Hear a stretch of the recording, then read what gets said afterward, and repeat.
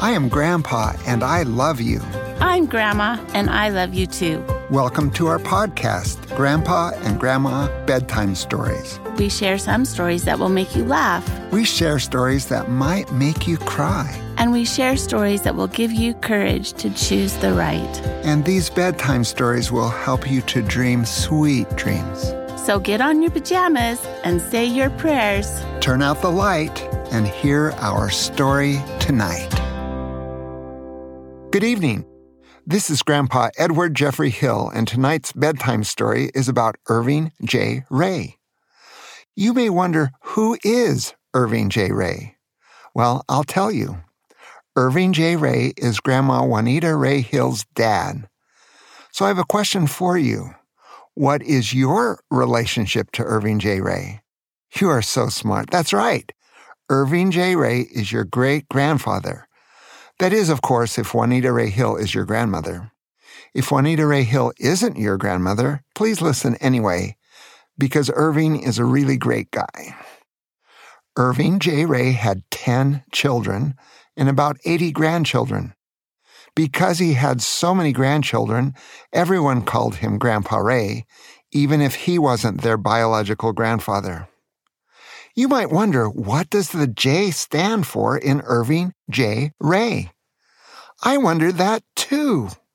One day I asked him, "Hey, what does the J stand in your name?" Grandpa Ray responded with a twinkle in his eye. "It doesn't stand for anything. It's just an initial." He answered like he knew that having just an initial for a middle name was something really special. I was astounded. I had never heard of that before. But Grandpa Ray isn't the only person who has an initial instead of a middle name. Your amazing cousin Booker is named Booker J. Brashears, and he has just an initial instead of a middle name. And Booker is really special. Did you know that Harry S. Truman, the 33rd President of the United States, also had just the initial S instead of a middle name? And he was an amazing person. Wow, it seems like anyone who has just an initial instead of a middle name is really cool. It makes me kind of jealous. Makes me wish my parents would have given me just an initial instead of a middle name. Though I don't think I'd like being Edward J. Hill. Perhaps they could have given me just an initial for my first name. I rather like E. Jeffrey Hill. Well, as Grandma Tamara Snell Mulford Hill would say, "Grandpa, please get on with your story." Okay, here we go. In tonight's story, I want you to learn to not be afraid to try new things, to not panic when things go wrong, and to be teachable and humble, learning good things from people who know more than you. Because Irving J. Ray was Juanita Ray Hill's father, and because I married Juanita Ray Hill, Grandpa Ray was my father-in-law. In the first few years I knew him, we were so different from one another that sometimes it was difficult to have a good time together. Grandpa Ray loved to build and to farm and to fix things. He was very good at doing that. However, I was a klutz and couldn't do any of those things.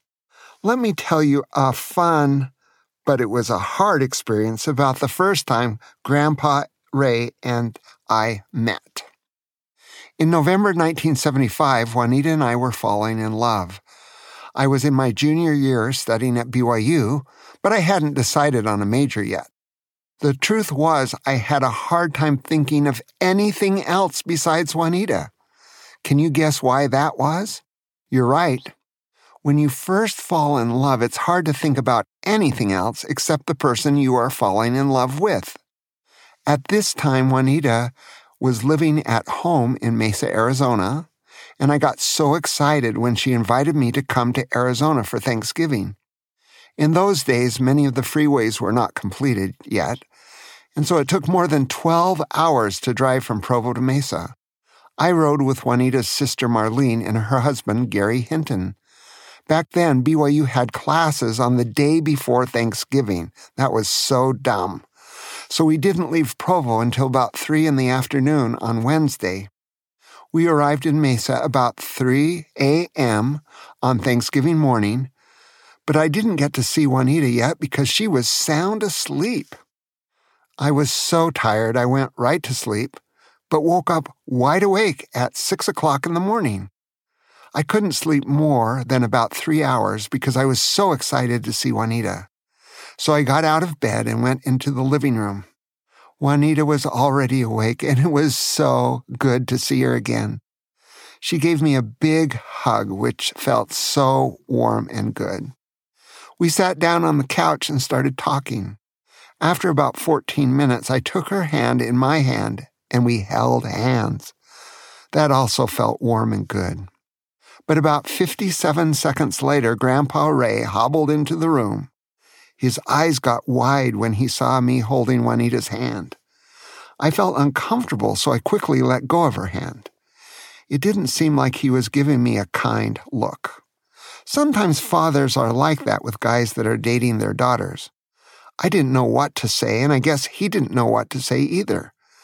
After some uncomfortable silence, he finally opened up his mouth and barked the first words I ever heard from him. Can you guess what those words were? Well, he opened his mouth and barked, "Ruff, ruff, ruff." No, just kidding. He didn't really bark. That's just how it felt to me.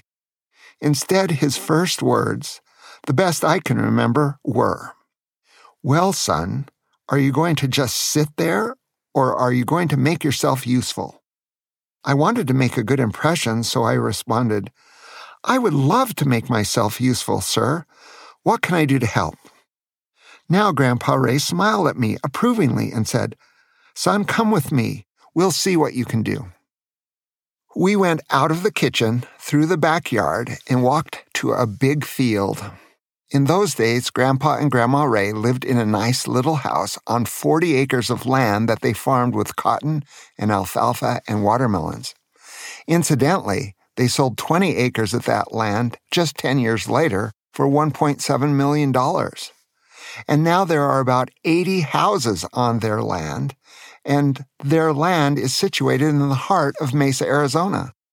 Today, about half of those houses are small and are worth only about $500,000 each, and about half of those houses are big and worth more than $1 million each.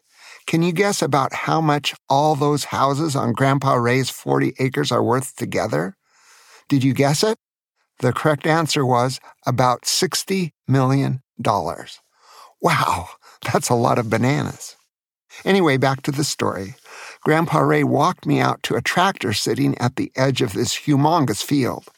He motioned to the tractor and said, "Before breakfast, I would really like it if you could disc this field." What? I had never disked a field before. I had never even been on a tractor before. I had barely ever seen a real tractor before. I didn't know what to think or what to say. When Grandpa Ray saw my look of bewilderment, he, for the first time, gave me that look that I didn't like one bit. That look of, "I can't believe you don't know how to do this." But he wasn't really mean. He just kind of laughed. "Don't worry, son, it's easy. Driving a tractor is just like driving a motorcycle. Have you ever done that?" I had driven a motorcycle once or twice, but this was a tractor, and it didn't look anything like a motorcycle. But when I got up on the tractor, I realized that Grandpa Ray was right. The controls were pretty much like a motorcycle. I cranked the engine, and it started up just fine. Then I gave it some gas, put it in gear, and away we went.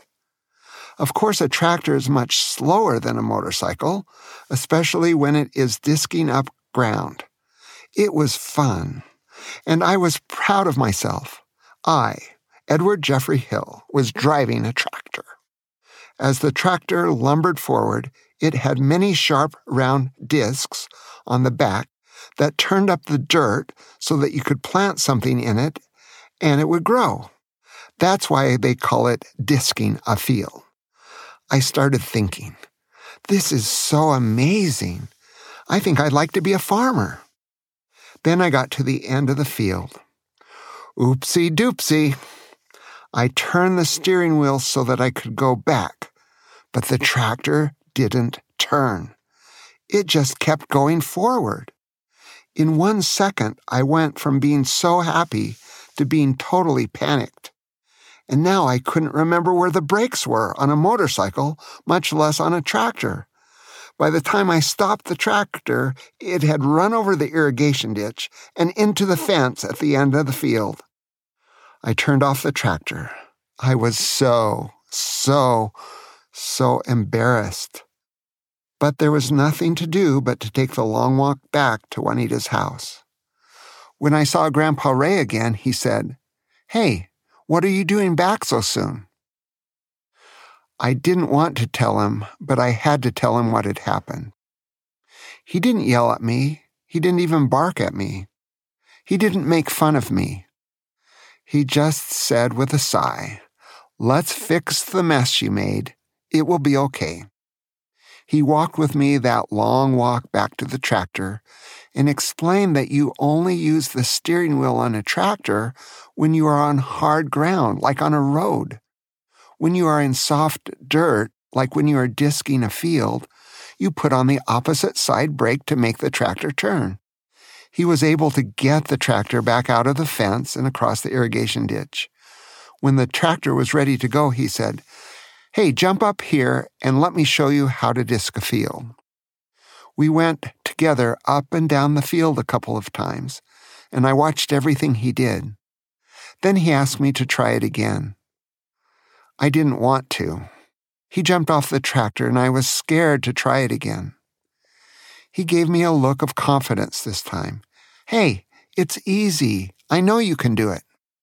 I took courage and decided to try. I started down the field again, and, following his example, I was able to make the turn and return to where he was standing. Now he was smiling at me. He waved as he left and shouted, "I'll see you at breakfast." I was scared the first 2 or 3 times up and down the field, but then I got more and more comfortable and started enjoying it. I loved the warm Arizona Thanksgiving sunshine on a tractor disking an alfalfa field at my girlfriend's house. I loved the smell of the dirt. I think I already told you a story about how I liked to eat dirt when I was a little boy. I loved the wind in my face. After about an hour of this, I was finished. I turned off the tractor, looked at that beautiful field, felt a surge of pride, and headed into the house. When Grandpa Ray saw me, he asked, "How did it go?" I responded with a big smile and said, "The field is done, ready to plant." "Thank you for teaching me how to disc a field. I really appreciate it." Then I smelled the most wonderful smell and saw the most wonderful sight. The smell was breakfast. Grandma Ray, your great-grandmother Ethelyn Anderson Ray, had made her famous omelet casserole that had bread, eggs, milk, bacon, and cheese in it.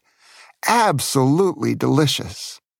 And it tasted doubly delicious because I had worked hard and felt that I had earned that breakfast. The most wonderful sight was to see Juanita there. I was filled with love for her. I felt like I was the luckiest guy alive. That's the end of our story tonight. I hope that you will not be afraid to do new things, that you won't panic when you make mistakes, and that you will be teachable and learn good things from people who know you more than you. Good night, sweet dreams, chocolate creams. Sleep tight. Don't let the bedbugs bite. We hope you enjoyed tonight's bedtime story. We hope you felt our love for you. And we hope you will have sweet dreams tonight. We love you so much.